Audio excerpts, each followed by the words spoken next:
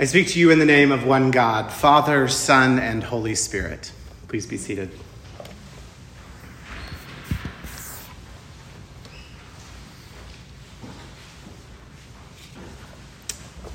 Tonight, the disciples are gathered in the upper room for supper. The Passover would soon be starting, and no doubt there was still much work to be done in preparation. I suspect the air was tense, as every sound and every voice in the street below could validate the rumors that the Jewish authorities were coming to arrest Jesus. So they ate quietly, hurriedly, and completely unaware. Jesus, of course, knew what was about to happen. He had always known. And somewhere deep down in their bones, I suspect the disciples knew it too.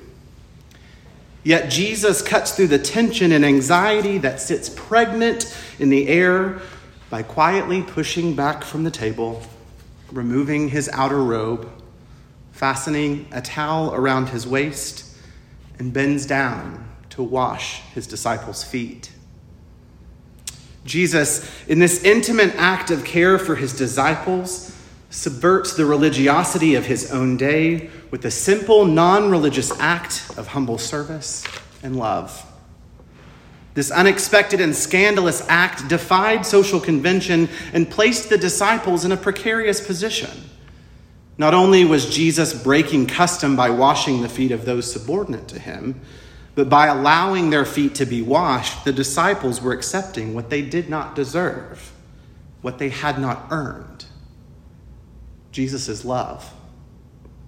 Peter protests, "You will never wash my feet."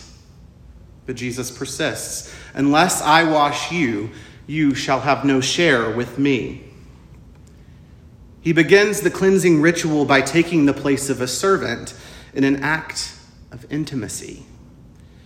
Isn't it interesting how Jesus seems to have no trouble at all washing the feet of the disciples?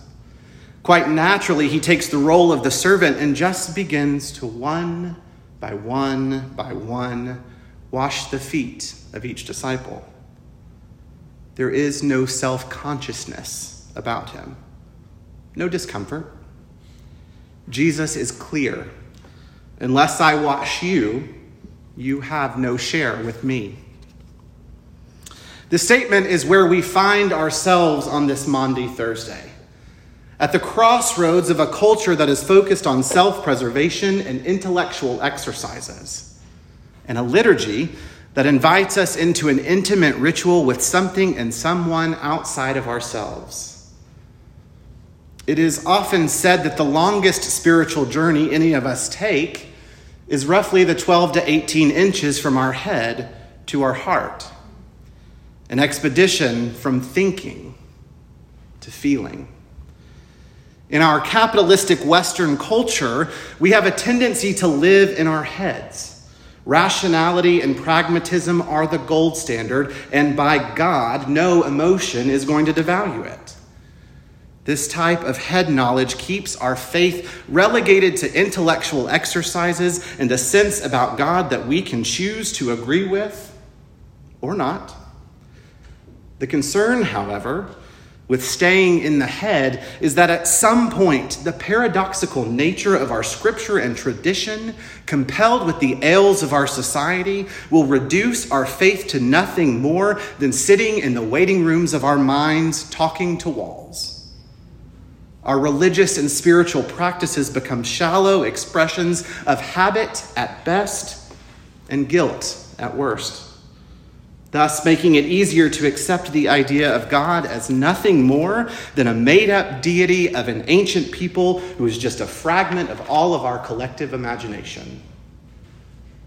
If, however, we can somehow connect our head to our heart by uncovering and experiencing the humility of a God who became flesh and find the hiddenness of God in everything, then the Spirit will meet us on that journey and help us to seek Christ in new ways, not just in our religious practices and rituals, but in the faces of ordinary people we encounter every day and the messiness of everyday life. When this switch happens, we are able to make space for people we wouldn't normally talk to and do things we normally wouldn't do, especially washing someone else's feet. Decreasing our proximity by numbing and suppressing our emotions during Holy Week doesn't give us the peace we think it will. As we begin this journey tonight into the darkest part of Holy Week, we are pointed to a different way. To a way that starts by acknowledging that fear and weakness are real. And that when we admit it out loud, we let those feelings rise up. And we are given the gift of placing all of our emotion in the hands of God and each other. This is the beauty of Jesus coming to be with us. When we step outside of our faith and put our trust in him, he will help us cross the Rubicon between our heads and our heart over and over and over again. For me, the Maundy Thursday liturgy we experience tonight is one of the single most challenging in our prayer book, because it requires us to step outside of ourselves and not intellectualize what is happening, but rather kneel and wash feet. It invites us into an intimate act that binds us together so that we might recognize that we are all part of a gospel story which animates this intimacy through word and action. You see, my friends, everyone is in there with Jesus on his way to the cross. This is one way we remind ourselves that as we walk through the Triduum to Easter, we can yet see another truth of our faith. That we are not alone. That God is with us, holding us, all of us, in their hands. Yet we know that to whom much is given, much is required. As such, the ability to be a gracious receiver is just as important as being a generous giver. There is a season for both, and both are necessary to have a share in Christ. For if you cannot receive the ministrations of the people who love you the most on this earth, how will you ever come to know how to receive the glory of God in this life or the next? Gracious receptivity is the other side of the coin, being a generous giver. We are called to be both. This mutuality of love, both in giving and receiving, is the heart of Anglican spirituality.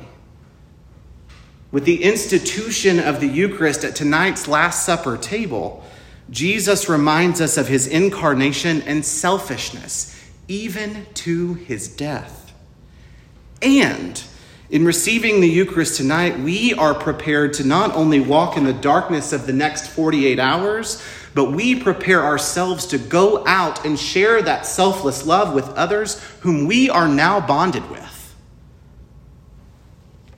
In a little while, Jesus will be arrested. He will be stripped of his clothes. He will be stripped of his dignity. And he will be stripped of his life. Therefore, the liturgy of Maundy Thursday is to remind us again of the love that Jesus has for us. The institution of the sacrament of his body and blood. The forgiveness of sins. The foot washing. The stripping of the altar. Each of these things asks us to remember Jesus' greatest love for us, and that our response must be to love each other. Through this liturgy, we embody the great beauty, vulnerability, and tragedy of Christ's greatest act in his final commandment of love. It is in this liturgy that we can marry the head and the heart. Amen.